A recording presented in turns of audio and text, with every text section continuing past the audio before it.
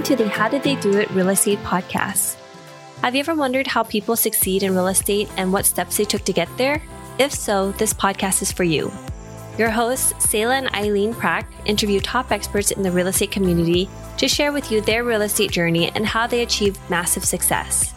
Our goal is to provide you with valuable real estate resources and to help you apply it to your own real estate goals. Welcome, everyone, to today's episode of the How Did They Do It Real Estate Podcast. I'm your host, Eileen Prack. And today our guest is Sam Bates. And he is the founder and CEO of Bates Capital Group, where their portfolio consists of 1,035 multifamily units in Texas and the Southeast. And his background is in finance and accounting. And he started his real estate journey back in 2019. And since then, he's been directly involved in the acquisition or development, reposition, disposition, asset management, and strategic planning of over $200 million in assets under management. So Sam, thank you so much for being here on the show today. Welcome. Yeah, thank you, Eileen, for having me. I look forward to talking to you and talking with your listeners. So Sam, let's start off if you can share with our listeners a little bit more of an insight into who you are, your background, and maybe what your current focus is on today. Yeah, definitely. For a long time, I knew I always wanted to do business, and I didn't know exactly what part. I thought I wanted to be on the financial analysis, financial advisor role. So I got my undergrad in finance. I worked at a large investment bank as an investment analyst, putting together stock mutual funds and just high net worth individual portfolios. And then I decided to get my master's. I went back. The market crashed in '08, and it kind of left me spinning and trying to figure out what I wanted to do. So I started off in consulting, and I quickly realized I did not want to be in consulting for 40 years. So back in 2009, I started investing as a limited partner. Then I did quite a few single family homes, buy and hold, fix and flip, a spec build. And I realized you couldn't grow and scale with single family. So in 2014, I started looking for multifamily and couldn't get anything for a couple of years. So we started developing in 16, and it's kind of just went from there. And now I feel like we have a full economy. Everybody talks about being vertically integrated, but we buy land, we develop it either for single family or multifamily. We'll buy multifamily assets. We do land development on just the horizontal, then sell the vertical side. And I'm also a co-founder of a modular construction company that we've been working on for about a year and a half, and looking to get funded to take that side of the business to another level. So you have a background in the financial industries and working with stocks and mutual funds and high net worth individuals. So how does that, like when you're working in that space, you got to see first-handedly and worked with other investors who are directly involved with like stocks and mutual funds. And then how did that change into like real estate? And then why did you switch your focus at that time? I think there was a few serendipitous things that happened over those few years. The financial advisors I worked with, I started realizing that they were putting all their clients, whether they made $250,000 or $2 million, into the same funds in the same portfolio. And they talked about diversification. They talked about risk profiles, but that really wasn't a thing. The market was going up in '05, '06, '07 until it crashed. So they were just putting them in the highest commission stocks or portfolios. So I felt like they didn't have the best interest in mind for the client. And then in grad school, I read several real estate books, and it just opened up my eyes. Like I had a couple real estate classes in undergrad, but it was more from a theory perspective and not from an actual overall perspective of just doing instead of theory.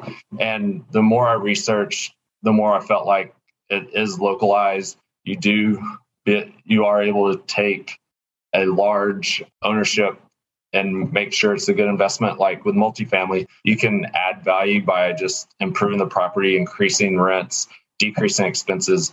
You can't do that.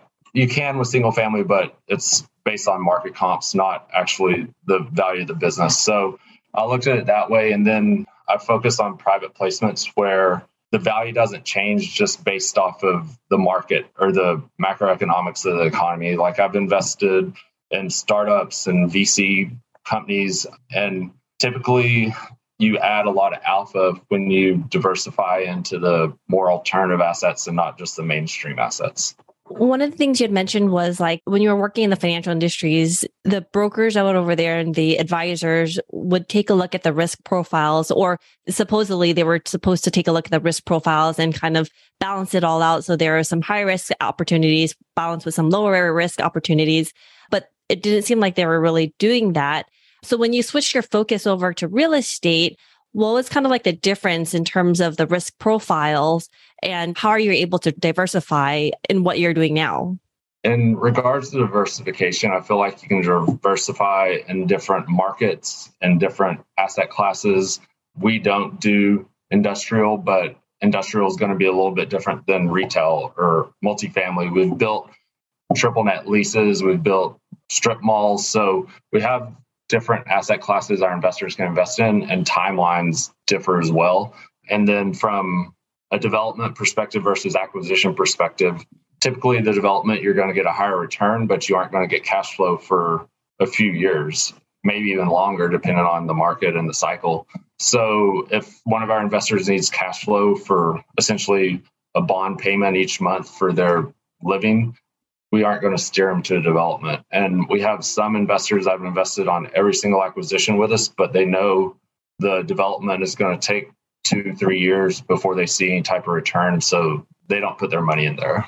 How did you, I guess maybe I'm missing a little bit of part of the story also. Like when you started with single family and then you went to multifamily and then now you're doing land, like how did you make the movements between the different asset classes into like what you're doing today as well? If maybe you can give a little bit background of that too. It's definitely not all myself. I've had a couple great partners really since 13 or 14. And one of the guys I worked with at a consulting firm before that. And one had a background in development. One is a CPA and he's very well connected. I focus on a lot of the finance operations and also capital raising, but we kind of found our lanes and stayed in those and ran with them. And that's allowed us to be able to create the development company. It's allowed us to we build roughly 200 homes a year now. We have roughly 50 employees in that side of the business. And then our multifamily side, we use the same contractors, but we have only a few office staff that helps us keep up with the multifamily acquisitions. We still third party those. We feel like we're able to effectively manage the third party managers, and we have assets in Texas and throughout the Southeast. So at this point, it doesn't make sense for us to bring property management in-house. So what does your investment thesis kind of look like overall? And especially in today's market, in today's environment, has that changed over time? And how are you structuring how you approach real estate and the different opportunities that are coming your way to deal with and handle the unforeseen or the changing environments in real estate? We've always took a conservative approach, and I don't know if our thesis has really changed that significantly. I felt like one of the first groups, especially in the syndication realm, that developed, and a lot of people always thought development was risky and too out there. And we've always felt like development is a great opportunity. And we focus in the secondary and tertiary markets. So we focus where there's not much competition. We can't compete with JPI or Trammell Crow or some of these large national developers, but we can go into a market that's underserved, that has we've always looked at supply demand characteristics, and we've always built in places that the demand is significantly higher than what the supplies produce. So we'll get third-party reports or do our own analysis to figure that out. But if you build a good product, you can find good tenants. You'll get some bad ones here and there, but I would much rather have a brand new property than a 1970s property, and the tenant base is more than likely going to be better in a new property than 1970s. And we can build, especially now, maybe not when we started, but now we're building brand new Class A properties cheaper than what a lot of 1970s properties are selling in the market for. So we can go in, create great value, and add a lot of value from our construction and expertise to our investors. We've always underwritten where the cap rate expands significantly from what the current in-place cap rates are. It's worked out very well for us since cap rates have always compressed. And right now we're adding a lot more of interest rate movement on our refinance scenarios. We used to keep the interest rates pretty much in line with where they were at that point. But as you know, the Fed's raised rates every quarter this year. They just raised them yesterday. They're probably going to raise them again.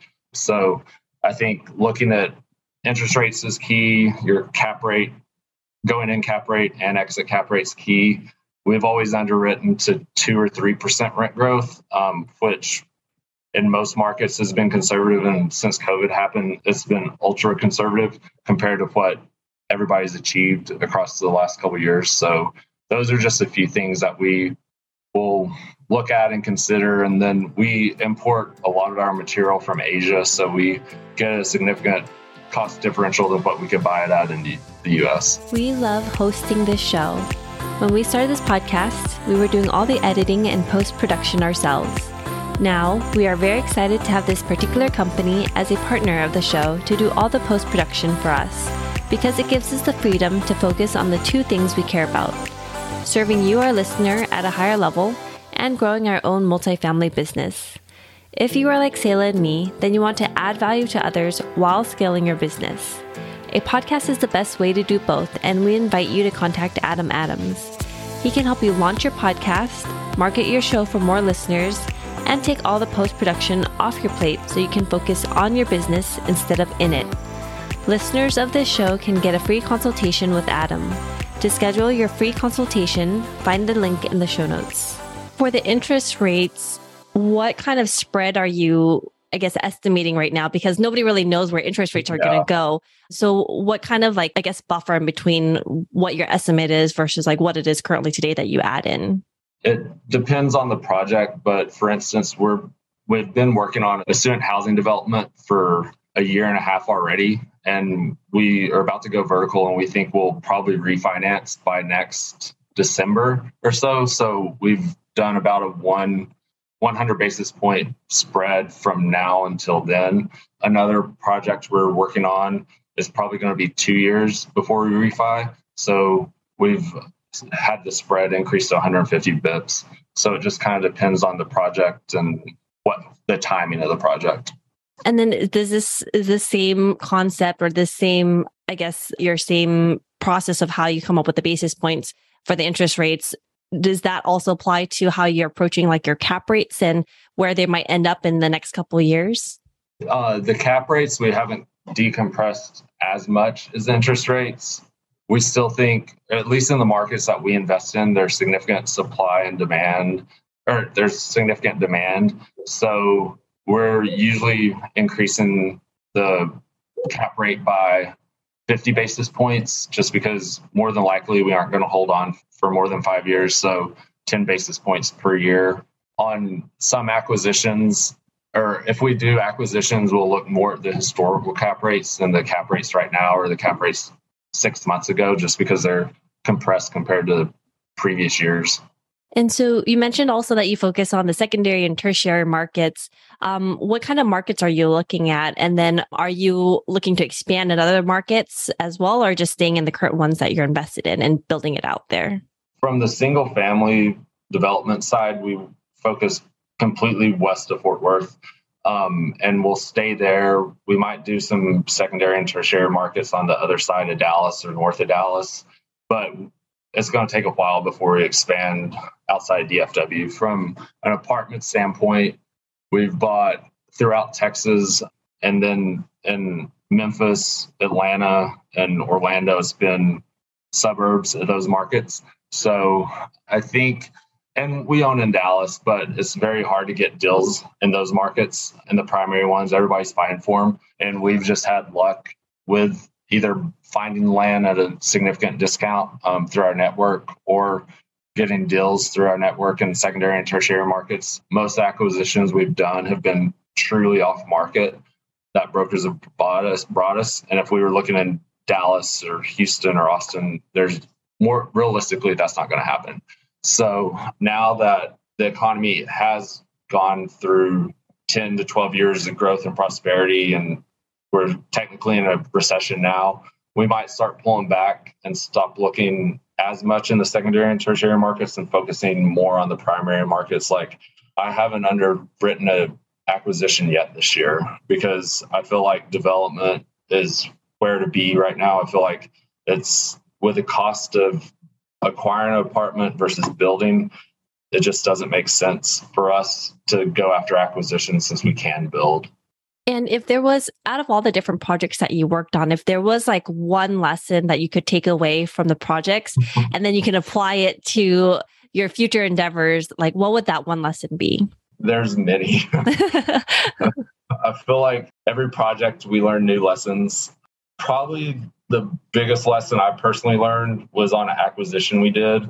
And it was basically, it taught me to go with my gut, because from the first moment I met the on-site property manager at one of our properties, she just didn't give me a good feeling. And we were in a market that is 80 to 90% military. And like when we took over, our property was 90% occupied by military. And we had three big deployments in 3 months. And we went from like 90 to 92% occupied to 65. Oh, wow. And I'd used a property management company in the past, and I trusted that they could bring it back up, and they just couldn't. And so we made a switch to another management company, and we quickly realized it was an on-site staff. And looking back, I should have went with my gut. I just didn't want to rock the boat because I trusted the management company, but it definitely taught me a lesson. This was the new property management company that wasn't able to perform for you. It was a new one from that acquisition, but it was a one we've used in the past. I see. What was the biggest reason why they weren't able to turn it around? I think it was the on-site personnel, honestly. They weren't friendly. They didn't cater to the residents. And I just don't think they were doing their job, to be frank. And property management is very relational. I don't want to say bending over backwards, but you have to cater to your residents. You have to market. You have to differentiate yourself from the competition. And if you're sitting in your office all day not doing anything, people might show up, but they might not. So then what happened after that? What was the action that you did after that? Well, we brought in the new company and we put together a marketing blitz, both on social media and through the internet and on the ground. It wasn't overnight, but we did bring the property back up to 94 to 98% consistently. And that market is one, since it is highly saturated with the military, it's just constant turnover and turnover leases. So we got out of it this year. We did very well for our investors, but part of it was the market timing. Part of it was the renovations we did, but I doubt we'll go back into that market just because, we'd have 20 people some months turning their notice because they were military and we couldn't change anything. We couldn't force them and we couldn't collect early termination fees. So it was just a constant revolving door. Got it. No, fantastic. Thank you for sharing that. And so for you, you're saying that now you're focusing more on the development side. And so I guess on the development side, what is the biggest thing, like when you focus on development, like what is the biggest thing that you focus on first? And then what is the one thing that, you have to be wary of as you're getting into a development project? Because there's so many things that could go wrong and there's so many things that could go right. But what is maybe like the main thing that you focus on? We've always developed in path of progress areas except one time. And I think we look from a macro standpoint and then go to the micro. And it's important because you can build the best product in an area, but if people aren't able to lease it for what you're wanting to lease it for, or people aren't there to lease it, it doesn't matter. So we look at it from a macro standpoint and see if the city's growing, if people are moving to that area. We'll look and just kind of see the supply demand and what percentage of the apartments or what the occupancy is of all the apartments that are already in the communities. We'll talk to some cities are more pro building than others. So we'll talk to the planning and zoning first. We've learned that it's easier to develop in areas that are outside the city because you can develop a lot quicker and you don't have to go through all the hassle. But there's drawbacks. Like one of our first developments was outside the city limits and we got it up in about 6 months, but the water isn't connected to city water. So we've had well issues literally for 4 years. So I don't know if there's like one answer, but you definitely need to talk to your city to see the planning and zoning, because each city is different. Each jurisdiction or municipality has different rules. Like on one development, we were told the city was going to pave essentially 6 feet of concrete road. They didn't. So that was an extra $520,000 that we had to come up with. So there is more uncertainty in development, but one way we mitigate that for our investors, and we want to make them feel as secure as possible. We do all the entitlements. We do the horizontal construction before we go vertical. And that way we have all the engineering, architecture, just everything needed before we go vertical, and we know the cost. So we can tell the investors it's going to cost X to build, and we're raising X for this amount for this reason. What's the most common question you typically get from an investor? How much money I can make. That's usually the most common. I think once we're in the operating phase, a lot of the investors we have are in the financial space or small business owners. So some of them will dig into the P&L every month and ask just random questions. But surprisingly, when I've went outside the state of Texas, most of our investors are either Texas or New York. And people ask the question, why are we leaving Texas to invest in other markets? So I don't know what the most common is, but those three kind of come to the top of my head. Oh, awesome. Thank you for sharing, Sam. So for you, Sam, how has real estate investing impacted your life? Because you left your corporate job and then you went into real estate full time, and you've been doing this for several years now. What was the change and how has it impacted your life? It's impacted it in ways I've probably never could imagine. Like when I first started investing in real estate, I never thought I'd syndicate or own a company. I thought I'd be doing just kind of one-offs for myself and create some cash flow and just be able to retire and enjoy life. But professionally, it's made me better because I'm having to talk to all these funds and high net worth individuals or cities. I mean, from a professional standpoint, it's just done wonders. But personally, I mean, I've been able to help investors that we know personally, because most of the people that invest with us, we've had some type of relationship or referral. We've been able to make great returns for them and help them achieve their goals or dreams. And we've had multiple ones after sales of properties or refinances thank us through email, phone, and just they've told us how they use the funds. And I think that's great. And then personally, I've been able to, real estate's been lucrative, but I've been able to give back in a lot of ways that I never dreamed possible. So I think that's been the biggest win for me in terms of how it's impacted my life. And if there was one thing that you know now about real estate that you wish you knew when you first started, what would that be? That's a good question. There's so many things, but I would say it's cliche, but I'd say your network is your net worth. And the more people you know and the more connections you can make, the better it's going to be. And like I randomly worked with one of my partners who randomly went to church with his other partner. And now we've been together for 7 or 8 years, and it's been phenomenal. And the people we've got to meet, the people we've got to impact, the tenants' lives we've got to even affect. Like one time we took over a 3-property portfolio in Dallas, and a preacher at church I went to called me. He's never called me. And he's like, thank you for buying that. And I was like, what are you talking about? And he said they would send some of the people that didn't have jobs or homes to this one apartment, and they finally had to stop doing it because it was so bad. And just being able to change cities in small ways is very rewarding. But I kind of got off topic.